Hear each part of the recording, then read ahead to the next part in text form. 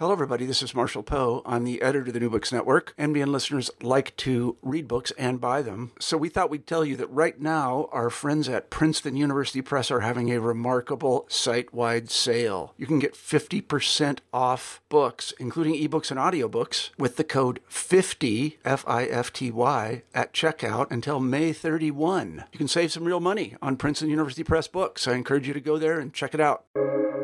Welcome to the New Books Network. Hello, everyone, and welcome to the New Books in East Asian Studies, a podcast channel on the New Books Network. I'm Subi Rautio, one of the hosts of the channel. On the podcast today, we have Li Zhang, who is professor of anthropology at the University of California, Davis. Li Zhang is here to talk about her new book, Anxious China: Inner Revolution and Politics of Psychotherapy, published in 2020 by University of California Press. Li Zhang's book shows how anxiety has become an indicator for the breathless pace of China's economic reform. Faced with increasing market-driven competition and profound social changes, more and more middle-class urbanites are turning to Western-style psychological counseling to grapple with their mental distress. Anxious China offers an in-depth ethnographic account of how an unfolding inner revolution is reconfiguring selfhood, psyche, family dynamics, sociality, and the mode of governing in post-socialist times. In this refreshingly original and honest exploration, Li Zhang shows how anxiety, broadly construed in both medical and social terms, has become a powerful indicator for the general pulse of contemporary Chinese society, and how psychotherapy has spread as a potential answer to social and personal problems that need to be addressed. An excellent companion for anthropology and China studies specialists, Anxious China elaborately traces how a new psychotherapeutic culture has taken root to thrive and transform itself across a wide range of personal, social, and political domains.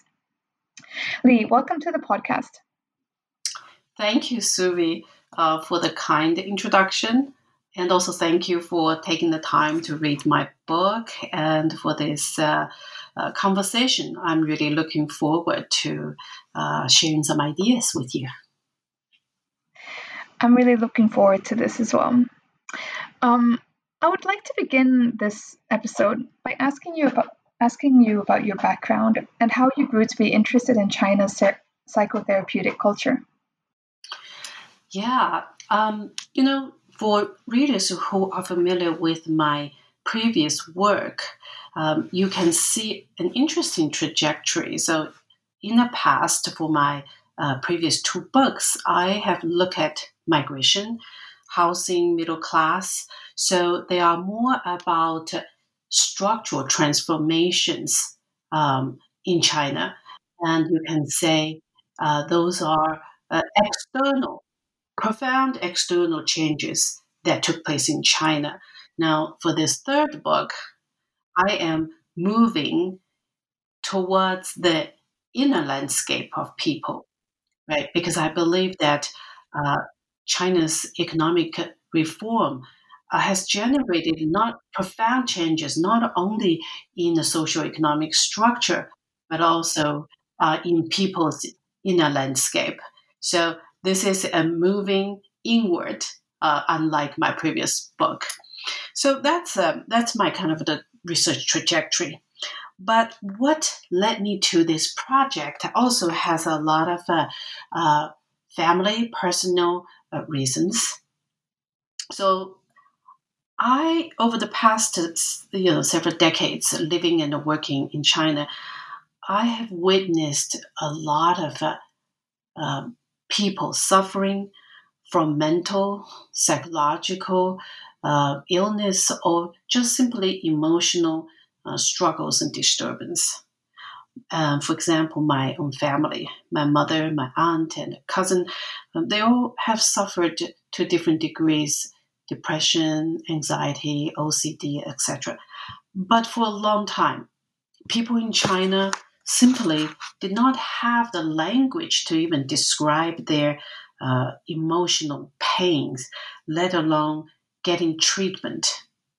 So for many decades, psychotherapy did not exist in China. It's a relatively new phenomenon.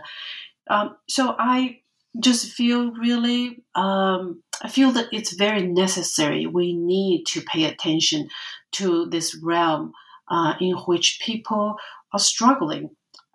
So that's what got me to this project. Yeah, those stories of people's inner landscape and the struggles really come out beautifully in your work. And as I mentioned in the introduction, the honesty that you place through your writing is really moving as a reader. But to talk more about the lack of the language or the lack of knowledge about psychotherapeutic practices, you really draw on that in the first chapter in Psy Fever, where you trace the historical developments of psychology and mental health care in modern and contemporary China. So in this first chapter, you describe the first mental hospital that was opened in Guangdong in 1898 by an American Presbyterian medical missionary, and he named the hospital Refugee for the Insane. You also provide really insightful information about how some of the pioneers in Chinese psychology, such as Yan Yongjing, who emphasized the importance of studying the heart and spirit to translate directly from traditional Chinese medicine. In addition to Yan Yongjing, you also follow another pioneer, Wang Guowei, who coined the Chinese name psychology, Xinlixue. And here you bring to the reader's attention the importance of the Xinli Li, the principle. So here he wanted to point out that psychology has the scientific quality of the Li, of principle. From there, you trace on to the Maoist era, leading to the Cultural Revolution, where psychology and psychiatry faced a colossal setback. You mention in the first chapter the famous slogan at the time, "Who needs the psychologist if one has the party?" Yes. And it's just it's just so fascinating how you trace this kind of historical development till the end of Mao Zedong rule, where the growth of psychology in kind of academic disciplines really grew with such great speed in the 1980s, and from there you lead up to the present day, which you define in this kind of as China experiencing an inner revolution of Psy Fever. Could you tell our listeners a bit more about this revolution to contextualize where psychology stands in Chinese society today? Sure, yeah.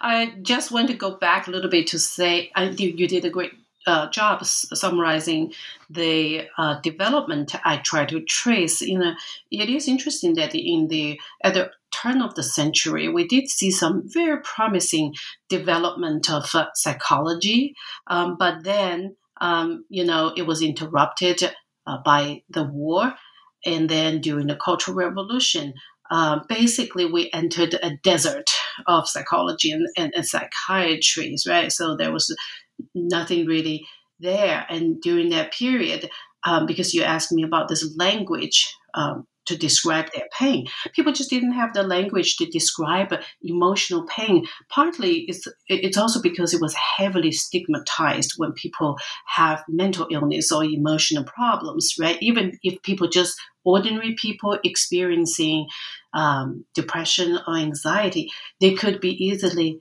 lumped into this broad category in China we call the fengzi, mad people, right? And you immediately lose the credibility, and you are basically excluded, abandoned by your family and society. So it was really sad, that period. I want to kind of emphasize, especially during the Cultural Revolution under Maoism.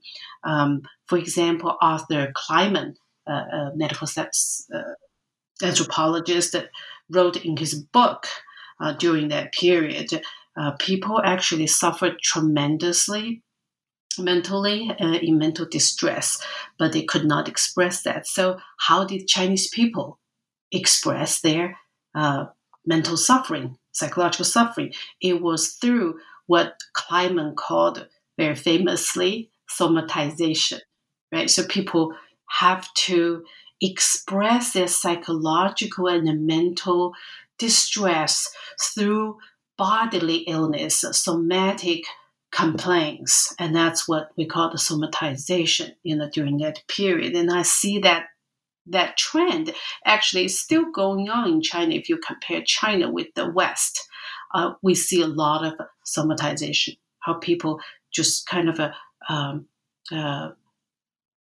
don't want to talk about psychological problems, but instead they complain about their digestive system illness and stuff as a way of expressing their mental distress.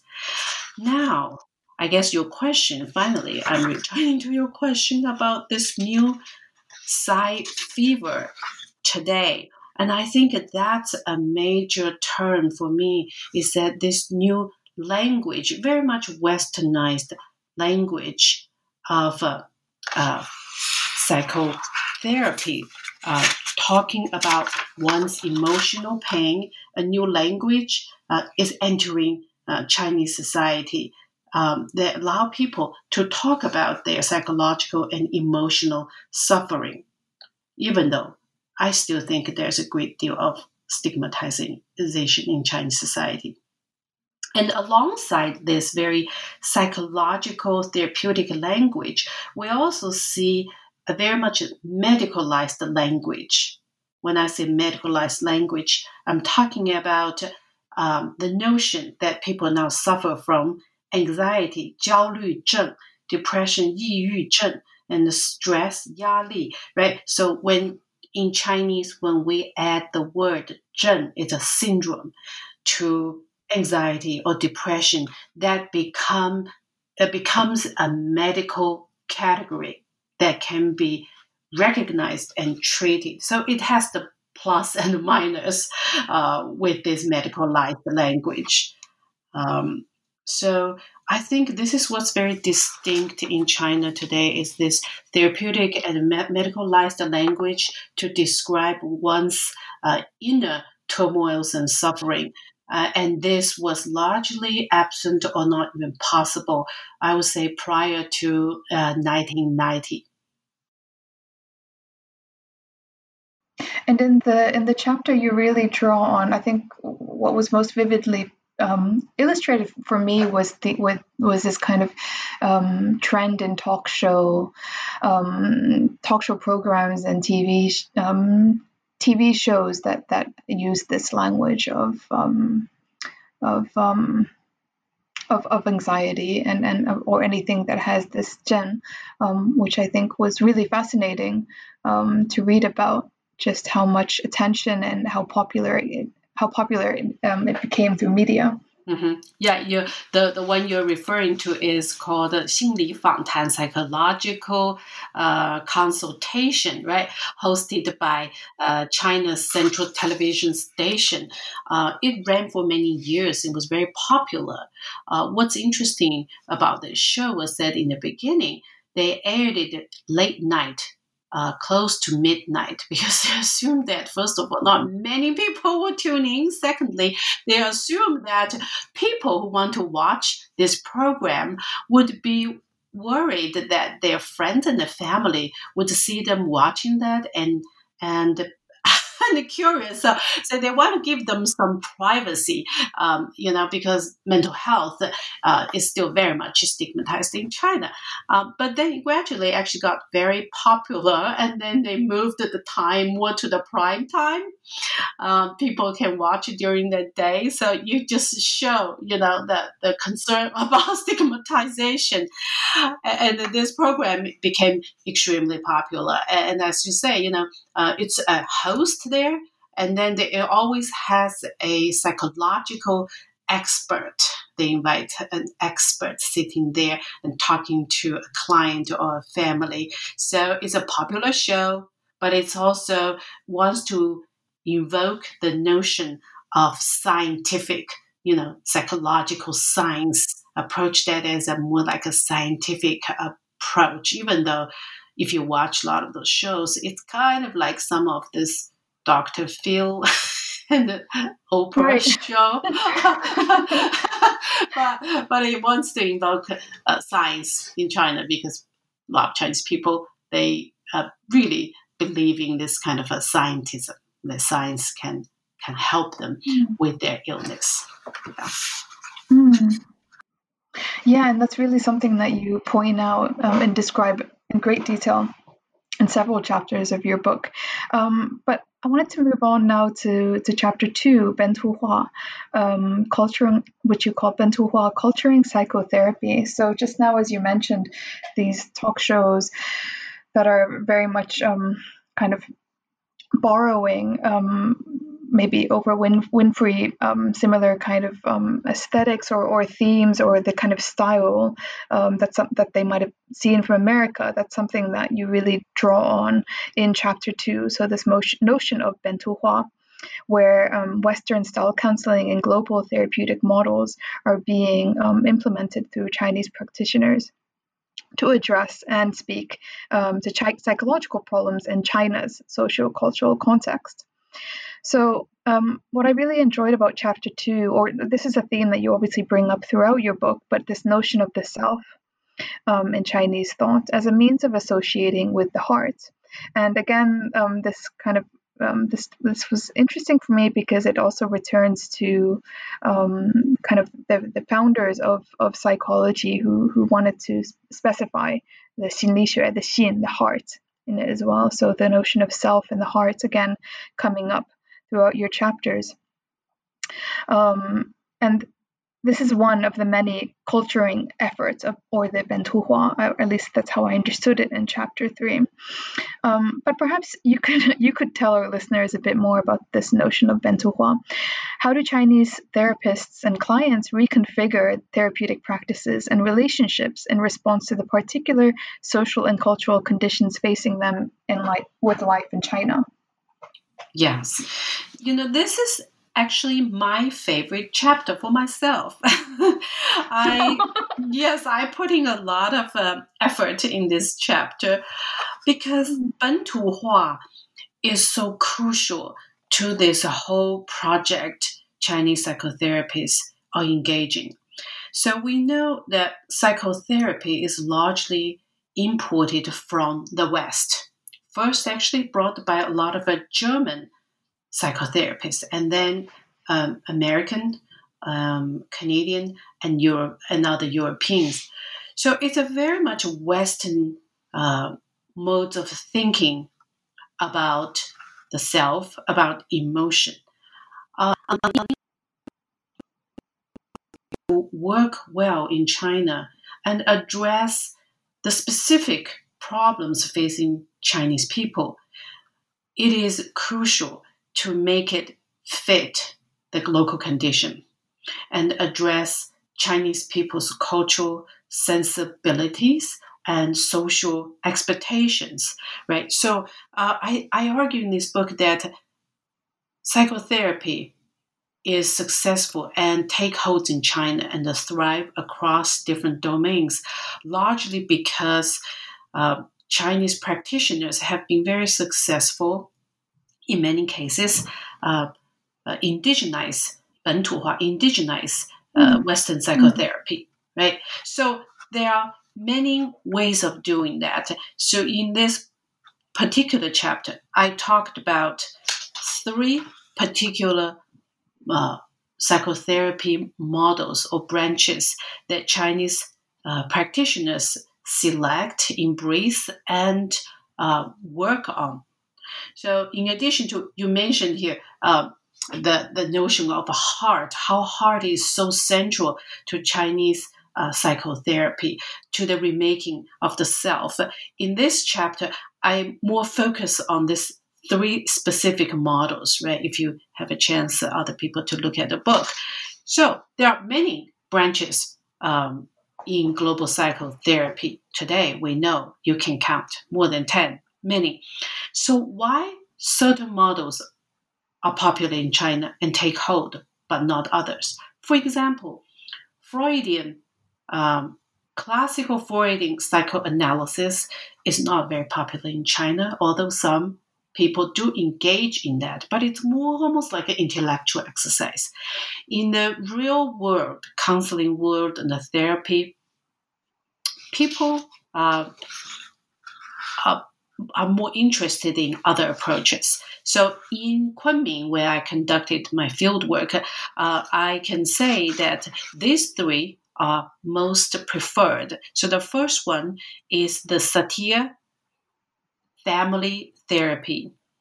And the second is cognitive behavioral therapy, CBT.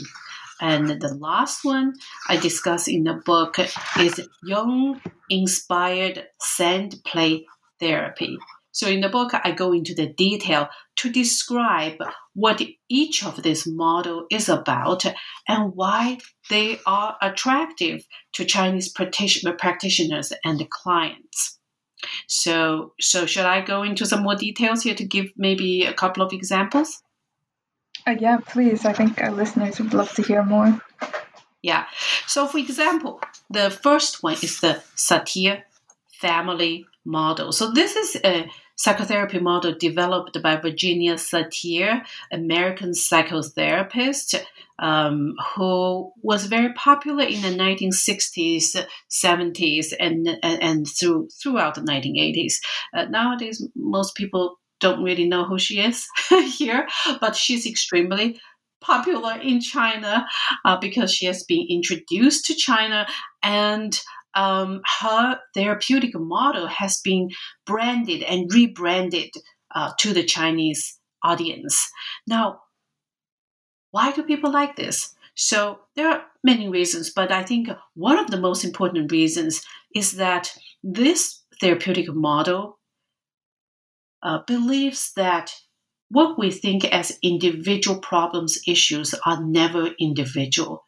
They are often derived from the dysfunctional family system. So in order to help one person, we need to situate this person in the family system, right? So in the therapy, we don't just talk to this one client. We should bring in important key family members into the therapeutic process, and usually spouse, parents, or children, or grandparents even into this therapeutic model. And this model really speaks to a lot of Chinese people who believe that the Chinese family system is so central to our social life. So many people told me during their field work that their problem oftentimes is derived from the conflict with their family members.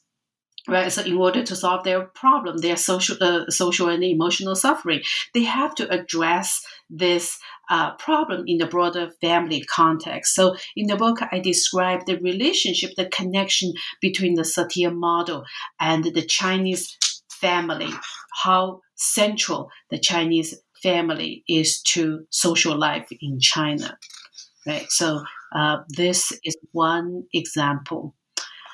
The second example is about cognitive behavior therapy. Now, this one is very interesting. This one, CBT, is very popular in the West because insurance companies love it. It claims that it can do short period of therapy, say 10, and then we solve the problem. And we have evidence to prove that it's not like a classical psychotherapy that you need to see a therapist 3 times a week for years. No insurance company wants to pay for that nowadays. CBT usually claims that they can improve the patient's outlook by only 10 or 20 at most therapists, because they work on your ways of looking at issues. They want to change your cognition, the way you look at your situation and problems. As a result, you can also invoke behavior change. So this is very popular in the West. Now it's popular in China.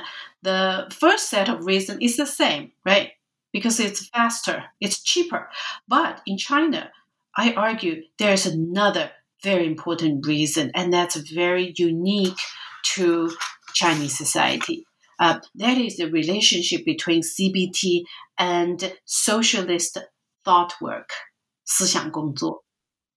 because 思想工作 it was a form of political persuasion under socialism. That's how it was started, right? 你做思想工作 do someone's thought work is to, usually in the past, is the cadre party member talk to an individual in order to help this person to align with the party's goal, revolutionary mission. So they believe that you can change people's way of looking at things and thinking, right? So a party member would do that. It's very political, it's very ideological. But CBT, of course, it's not a political ideology. It claims to science, right? However, several therapists told me that they, before they became a psychotherapist, they were actually doing socialist thought work for many years at universities or state-owned enterprises. Because this kind of thought work gave them the skills to listen to people and talk to people and to become persuasive and empathetic. So that was the connection between CBT and socialist thought work. So it's not the content. The content is radically different, but it's the form, the skills they have acquired through socialist thought work. So that's another reason. I can go on to talk about even the third one. Although my favorite is very long, but maybe we don't have much time. But I encourage people when they read to look at this profound connection between Jungian therapy, sand play, and traditional culture, because Jung is deeply, deeply influenced by what he calls Eastern culture, Chinese and Indian traditional philosophy. And culture. So there's this deep connection there my book traces. Yeah, and we can return to because you bring up sand play theory in other chapters as well. So we can return to that as we continue going through the chapters. That's my favorite because I got certified in sand play therapy. So hopefully we can return to that when we talk about the therapeutic self. Well, I mean, I hope so too, because it's just so fantastic how you were able to learn these you basically are a trained therapist through your field work, which is just incredible. But we'll return to that as we continue discussing. Thank you, Lee, for the overview of these therapeutic techniques, which you bring up in chapter 2, and you really do elaborate on them in great detail. So obviously, listeners do read the book itself to learn more about these techniques. So chapter 3 is called Therapeutic Relationships with Chinese Characteristics ? And here you go further into these therapeutic techniques by looking at the relationship between the therapist and the client, which is oftentimes, or some might argue, if I remember correctly, you claim in the chapter, kind of the foundation of a good therapeutic kind of environment. So in discussing these relationships between the therapist and the client, you define the following to be common expected features in the therapeutic environment in China. So the client expects fast and practical kind of outcome. They expect the therapist to take on an authoritative role. And also you bring about this notion of family proxy in this chapter. And I especially enjoyed or was moved by your description of the access to family proxy, because you situate yourself in this chapter and elaborate on your mother's experiences with psychological distress as she grows older, and your role having to kind of mediate between doctors trying to access the correct drugs and prescription for your mother. But could you tell our audiences a bit more about your own experiences and research and what it taught you about the therapeutic relationship with Chinese characteristics and this kind of question mark that you have in your chapter title? Yes. So, in this chapter, I talk about therapeutic relationships with Chinese characteristics with a question mark, as you emphasize. That's very important, the question mark, because I put a question mark there to invite us to think about how effective these characteristics are for healing. And there is a sense of irony there. I think it is unique to China, but at the same time, I also question whether they are useful and effective. And of course, when I talk about this, I also have a very ambivalent feeling towards these characteristics. I understand why people do those things due to time pressure, financial pressure, and etc. So they want a fast, practical therapy, and also, the fact that people look for therapeutic authority is also I think, quite unique to China, and has a lot to do with how people think about medical authority throughout Chinese history, right? So in psychotherapy, so I have had years of psychotherapy in the U.S., so I'm familiar with how psychotherapy is conducted in the West. I have had different psychotherapists for personal reasons and for my research. So it's very different. It's a sharp contrast to me. In the West, at least ideally, the therapist would push the clients to reflect on his or her own issues and form a dialogue with the therapist.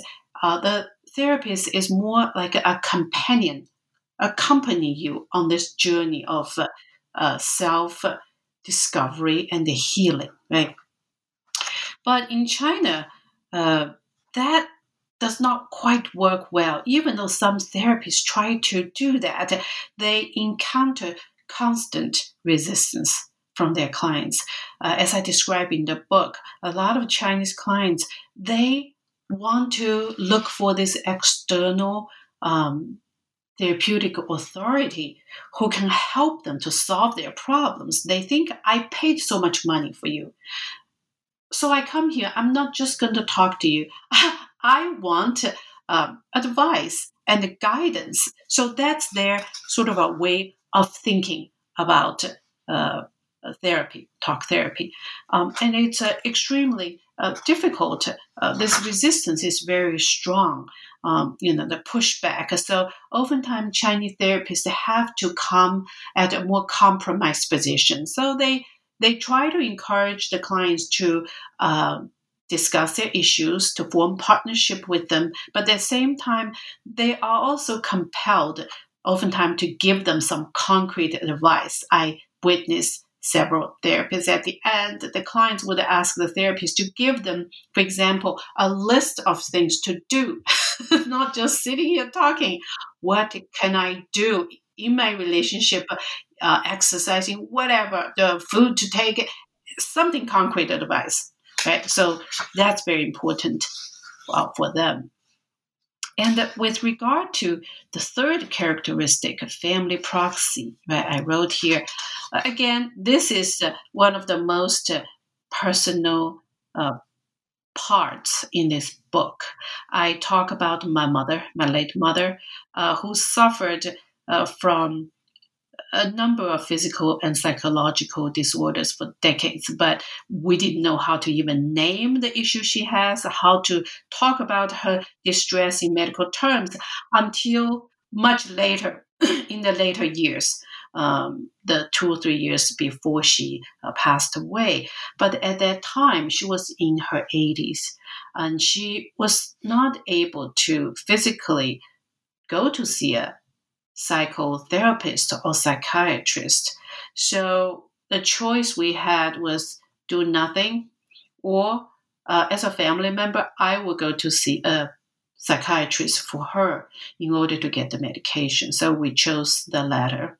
And of course, it was extremely difficult because it put tremendous pressure on me as a daughter who had to convey her illness and distress to a psychiatrist who doesn't even know what she looks like.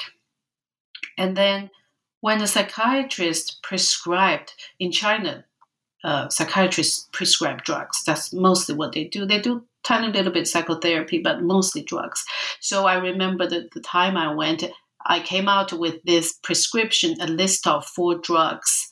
And I know some of them, and I looked up the other, and they are very strong antipsychotic, anti-depression, SSRI drugs. And I know my mom could not handle that. She was very frail. She was about 80-some-5 pounds of body. Her body could not take that medication. So as family members, we had to make a very difficult decision what to give her. Do I give all this medicine to her or not? And if I do, what would be the consequences, right?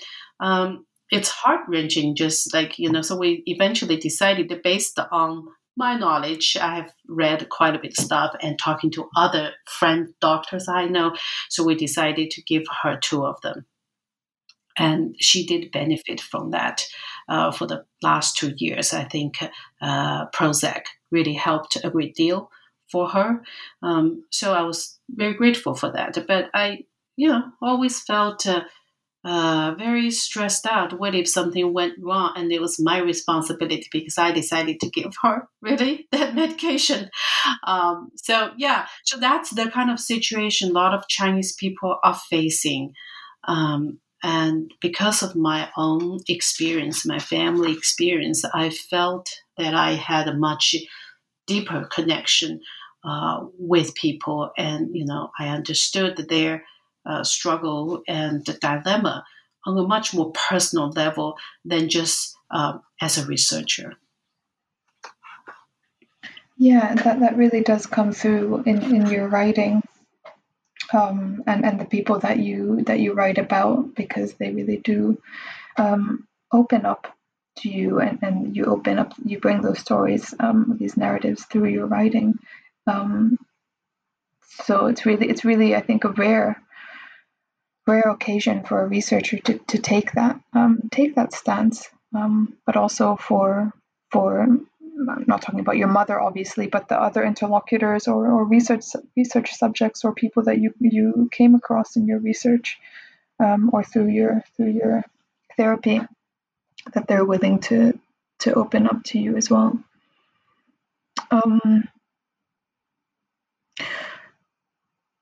So chapter 4 specifically focuses on the branding the Satir model. And you already introduced the Satir model for our listeners, and I think it's a really fascinating therapeutic practice. I also hadn't heard about it before I read your book, and you really, as you mentioned just now as well, but you mentioned in more detail in the book itself, that it's a very popular and trending therapeutic practice, specifically because it draws on this kind of the collective, the family, rather than the individual that needs to be healed. So in chapter 4, you write about how Chinese therapists and clients reconfigure therapeutic practices and relationships in response to the particular social and cultural conditions facing them in life. And here the focus is on the dialogic encounter between the global knowledge and the local situation that gives rise to a set of practices and relationships with distinct Chinese characteristics, such as the Satir model.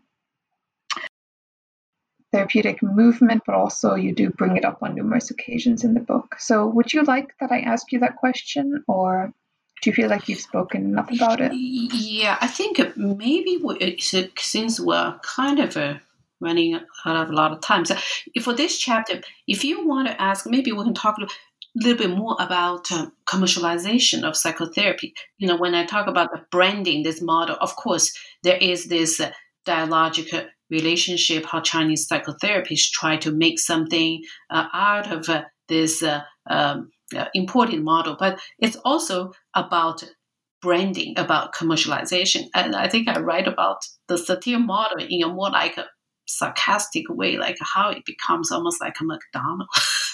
franchising Okay, in China. okay. Let's go back to the. Don't speak too much now. Let's go back to the recording. Okay, I'll return. So in chapter 4, you really go into more detail of the branding of psychotherapeutic practices, which you really don't try to hide through your writing. It's obviously there is a branding, there's a profit-making industry here. Can you tell our audiences a bit more about that, please?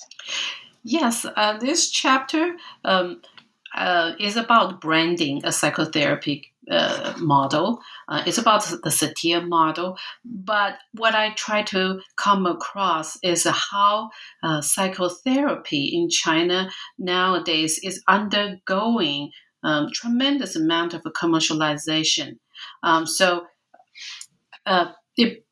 Psychotherapy, in a way, almost is like McDonald's and Starbucks, how they can be franchised in China. So in this chapter, I describe the details of a group of psychotherapists based in Yunnan province, Kunming, where I did my fieldwork, how they try to acquire the rights to spread and brand the Satir model to train people in China, because you can't just do that. Now the Satir model has an international institute and has a Pacific Institute of Satir model. So if you want to teach that in China, you need to first get the rights to do so. So for this group of psychotherapists, I know the head very well. So one day I got this email from him. He said, Lee, can you help me translate all this document for me? I said, what? So I look at that. They are working on the application to get the franchise rights to teach and spread the Satir model in China. So I said, of course. So I translated the whole document for them. And eventually they submitted it to the Satir Institute of the Pacific. And the head of that is Dr. John Behrman, who was a student and worked with Virginia Satir at one point. So he is now the international figure of the Satir model. Right. So eventually this group got the franchise rights. So they established a center in Kunming to spread this model. And then it quickly also spread to other parts of China. So I think in this chapter, I'm describing this franchising and the branding. And sometimes the ways they do it, I talk about the importance of naming and how they try to claim visibility and how they run workshops to attract people's attention. And also I talk about the 大师效应, the master effect. A lot of times very much exaggerated way of advertising this model or the person, Dr. Behrman. I guess I want to invite people to think about the almost irony of how a psychotherapeutic model is imported and practiced in China in this context of hyper commercialization. So yeah, that's like the main theme of this chapter. Yeah, you really kind of put it on the platform of profit making. I especially liked your reference to the 大师效应, which is such a prominent way of any kind of any trendsetter, obviously anywhere in the world, but especially in China, and the kind of the charisma that these people bring with them, and that you really draw out in great detail in the chapter, is just fantastic, and it's really fascinating. So in chapter 5, titled Crafting a Therapeutic Self, you ask, why is the self, so in Chinese, 自我 or 我, granted salience amongst the Chinese middle class today? You provide honest and emotionally moving narratives of how self-development and self-care are emerging to reshape contemporary urban Chinese mentalities of the self as an object that can be worked on, adjusted, and improved through psychotherapeutic techniques. I also enjoyed how you draw on the somatization of Chinese notions of the psychological self. So here, drawing more on Kleinman's work, as you mentioned earlier in this interview, in this discussion, But here you use somatization to point out how the importance of taking care of oneself is practiced very widely in China through the mind and the body. From your material, you seek to define Chinese notions of self through middle-class urbanites that cultivates new forms of self and family dynamics. Can you expand a bit more on the relevance that self and the social play in changing notions of selfhood in China today? Yes, I think you really put your finger on the key point of this chapter, right? It's about the rise of a new form of self. I call it the therapeutic self because it's a form of self being made and remade with the help of psychotherapeutic techniques. But what's most important to this chapter is to look at the dialogical relationship actually between the self and the social. I think there's always the tension between the self and social. And I'm trying to show that in this context, the self is never individualistic, even though, as Yan Yunxiang and some others have argued, that Chinese society is becoming very much individualized. Nevertheless, I think the self is still very much embedded in the broader social nexus, and it's in constant dialogue with the broader social, including one's family, kin, workplace, friends, and community. And you can see in this chapter that while people come here to look for a new space, a new technique to work and improve the self, they constantly actually are drawn back into the social world in which they live. So I eventually came up with this two terms that describe this dual process, that namely disentangling and re-embedding. Right, disentangling is the possibility that one can actually temporarily remove oneself from the obligations of the family, of workplace, to actually have an opportunity to work on the self, to look at oneself in a relatively safe therapeutic setting. Re-embedding meaning that subsequently the person has to return to his or her social world, because you cannot just retrieve. The ultimate goal is to have to come up with a better self, more capable of handling one's family and social relationships. So this is very crucial. There's a disentangling and re-embedding dual process. And I think one of the cases I gave here is Feng Gang, this police officer. I think his case best exemplifies this dual process.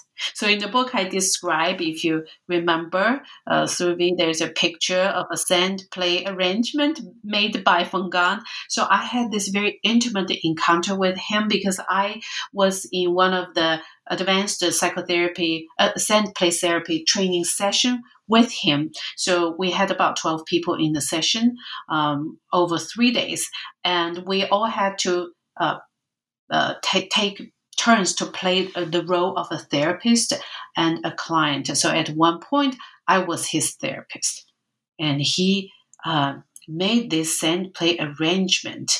And it was a very emotional moment. Took him a long time to make this, and then he started to weep. And then I asked him, I had a dialogue with him about his situation, and he started to open up to me about his problems and suffering. He had so much tension with his supervisor and the family.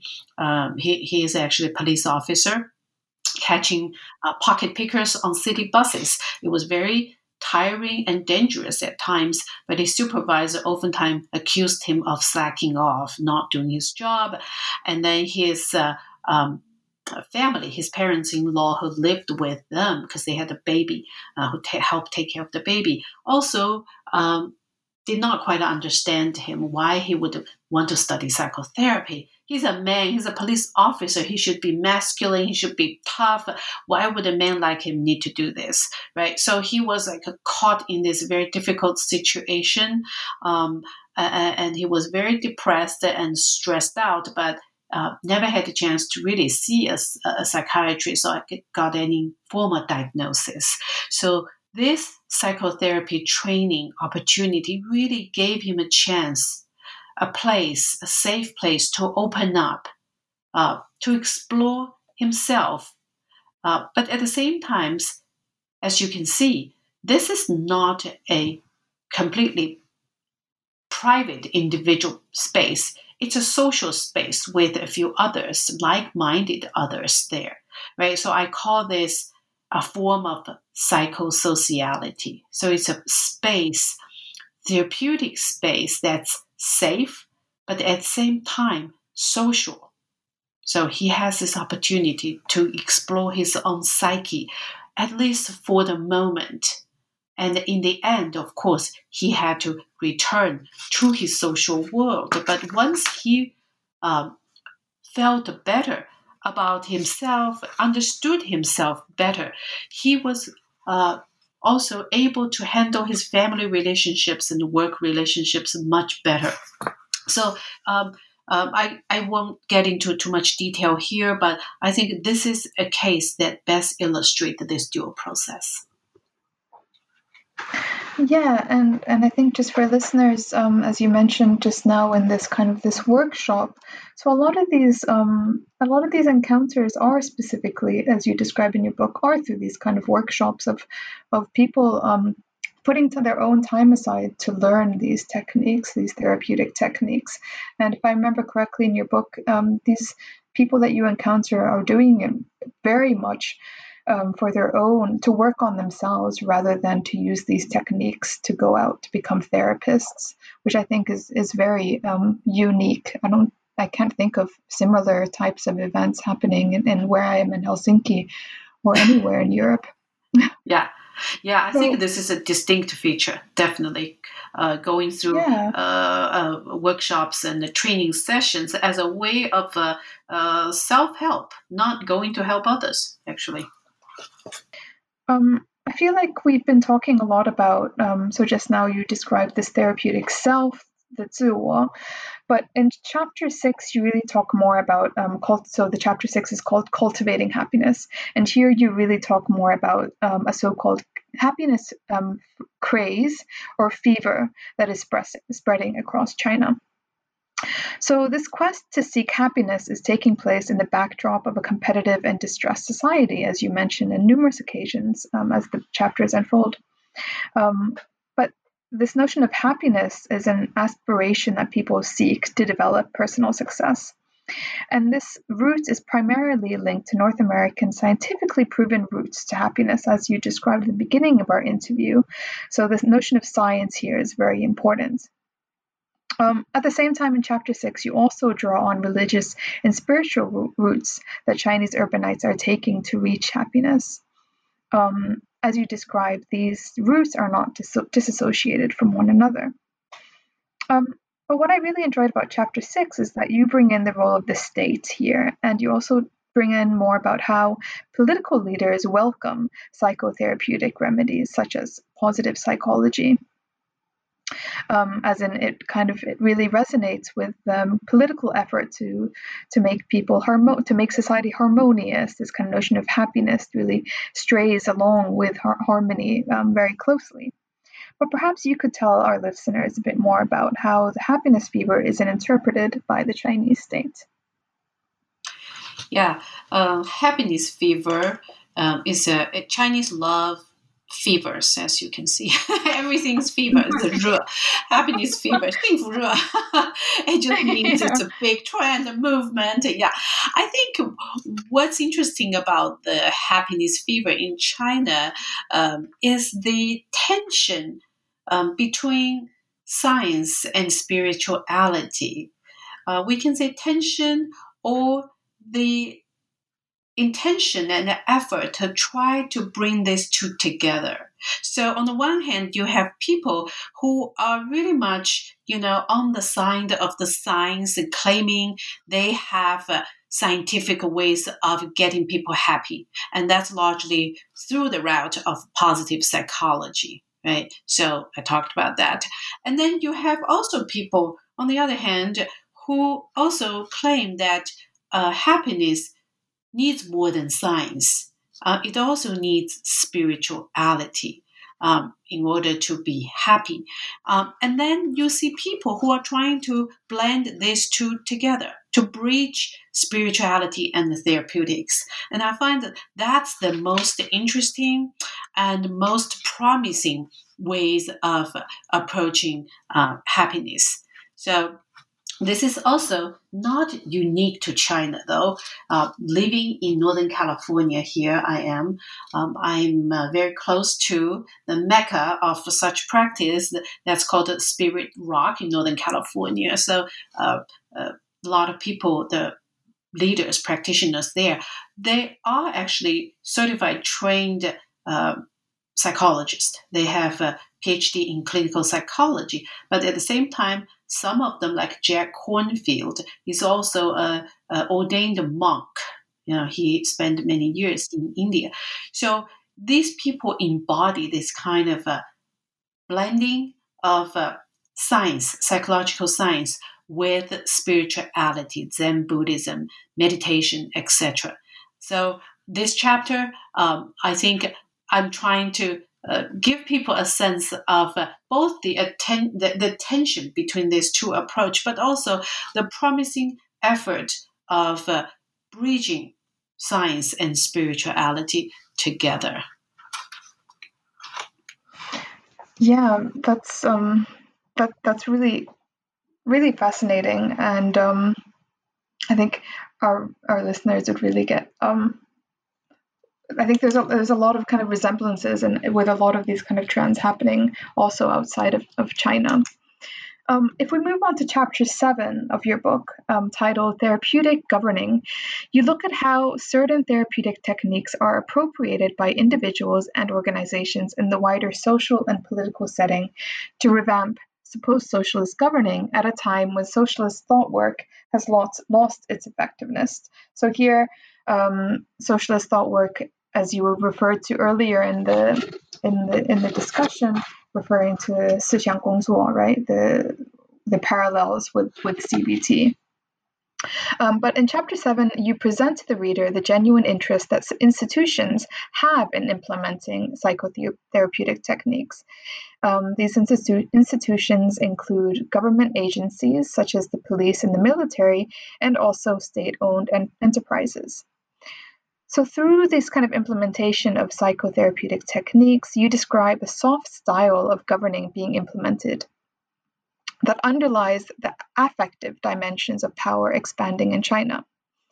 Could you tell us a bit more about what this soft style of governing through care and love entails?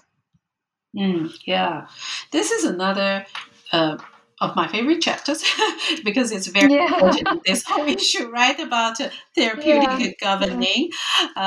So for this book, I think it's 3 parts: is culture in psychotherapy, therapeutic self, therapeutic governing. I think the 3 important pillars of the book.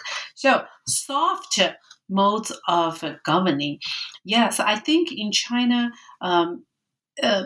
under the more recent regimes, Hu Jintao and Xi Jinping, a new style of governing is emerging and very much preferred. So it's in the name of 关爱, right? Loving care, rather than through straight political domination or control, right? That's obviously still there.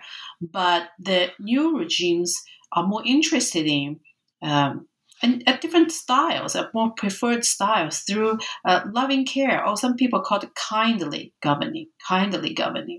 And I think psychotherapy, psychology play a very important role in enabling this form of governing. So the example I give, for example, it's in the Chinese military, the paramilitary hospital. I did some research there, and the police nowadays. So for the soldiers, when they come in, for example, now these soldiers are subject to screening by doing psychological testing, which was completely absent before. So they have to take this specific test with answering a bunch of questions, and then they are screened whether they are psychologically stable and mentally stable. If not, if they have serious issues, they will be basically kicked out. If they have mild issues, then they will subject to psychological counseling. So this new style of governing actually, I think, gets deeper into the soldiers and the police officers inside the inner, their the ways of thinking and their psyche, right? So it's a softer form, and it doesn't come as a harsh. And also in the name of help, right? They offer, for example, the police and soldiers psychological counseling if they have issues. But of course, there are a lot of problems, and there's a dilemma there because this psychotherapists, counselors who work for the military and the police, they are mostly cadres, party members. So they have to fulfill their political loyalty to the superior. Right? So they have to report to their superior if they see any problems, important major problems. At the same time, as therapists, they are supposed to protect the privacy of their clients. So as you can see, they are kind of caught in between. So in reality, it's not very easy. So I think I talk about this emerging form of soft governing. On paper, it sounds really good, but in practice, oftentimes people run into a lot of problems, and they have a lot of dilemmas they have to negotiate. But maybe we can also, in relation to this, I think maybe you're going to ask that question, is like I talk about in the military as opposed to in the enterprise, how this form of governing is at work. In the enterprise, like for example, the commercial enterprises, the primary concern is how to create a productive labor force, stable and productive labor force. So it's very much like the concern of profits and productivity. And for the police and the military, it's a concern of creating a stable, reliable military force and police force that can be effective in combat and dealing with trauma and difficult issues. So here you can see both the concerns for capitalist bottom line, profits and productivity, and the political concerns here, effectiveness and stability. Both are at work. So the main difference from the kind of 思想工作, the kind of thought work, is that the political message might be downplayed or it's not as explicit, and obviously the capitalist initiative that's being imposed. Mm-hmm. Yeah, so in those training workshops nowadays, right, they cannot do thought work because people are very tired of that political thought work. They just don't want to listen. So instead, nowadays, when they have those workshops, instead of doing political thought work, what they do is they invite some prominent therapists to come in to help people work on their individual problems and issues, emotional family issues. Now, in that way, people find it refreshing and helpful because, a lot of those people have issues with their spouse, with their children, and with their coworkers. They want to find a way to improve their relationship, but they don't know how. So this is an opportunity, right, to do that. And they are not now asked to read political documents as we did before, right, the thought work. So they find it acceptable, refreshing, and helpful. But by doing so, a lot of time people are asked to turn away from larger structural problems and issues by focusing on their individual problems and psyche, right? So in that way, it also kind of depoliticize a lot of issues by turning away from politics and structural reforms to focus on the individual. So now moving on to the epilogue of your book. In the epilogue, you list the most recent developments in state intervention in health and well-being of the population and the implication of the expanding medical gaze in Chinese society. Particularly striking is Chinese Healthy China 2030 blueprint. Can you tell our listeners a bit more about what this blueprint entails and how you envision the future of treating well-being in China to be? Mm-hmm. Yeah, the Healthy China 2030 blueprint outlines the principal rationale and steps to improve the macro health of the Chinese population. So over the next 15 years. This is pretty striking because it's the first time that the health and well-being of the nation have been considered a paramount strategic importance for the Chinese governance. Before there was public health concerns, but not to such a degree to put Healthy China as one of the most important goals of the nation and the governing. So I think this is a significant change and movement in the form of post-socialist governmentality. So very much here in the book, I talk about Michel Foucault's notion of governmentality, right? How managing the population's health has become a very important component of modes of governing. And therefore, I think this is a signal. It signals a very important move in the way the Chinese government, the regime, thinks about health of the population and how the health of the population is so intrinsically linked to governing, the modes of governing. So I think, and I also talked a little bit about Foucault's notion of nosopolitics, right? The disease politics, how control of disease and the health of the population becomes so central to politics. And I think that also signifies a distinct feature of post-Mao governmentality. Absolutely. And of course, now considering we're living amidst a pandemic, this is just getting increasingly prominent, not just in China, but globally. Absolutely. Yes. I think globally, the concern of the health of the population will become a key part of governing and a test of government as we are facing here too. Absolutely. That could probably be a whole other podcast episode or research study on its own. Right. Especially considering you're speaking from America, and it just looks increasingly gloomy how the president is treating his illness. So I feel like I've taken up a lot of your time. It was such a pleasure reading your book and talking to you about Anxious China, because I feel like it's such an important piece of work, of writing, and it's such an honor to be talking to you about it today.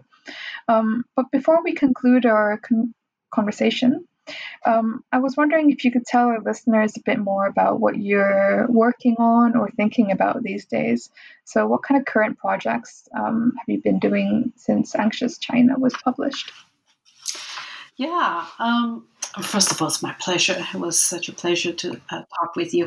Yes, I will be happy to say a few words about my current project. So after completing the book, I have started to conceptualize my next book project, which is on aging and elder care in China. And I believe this is another enormously important and under-researched area for China scholars. We know Chinese society is aging, also because of the one-child per family policy. Now we have a reversed pyramid form of population structure. So pretty soon, after 10, 20 years, we're going to have a large population of people over 60, aging population, but much less able, younger people. The structure is very problematic.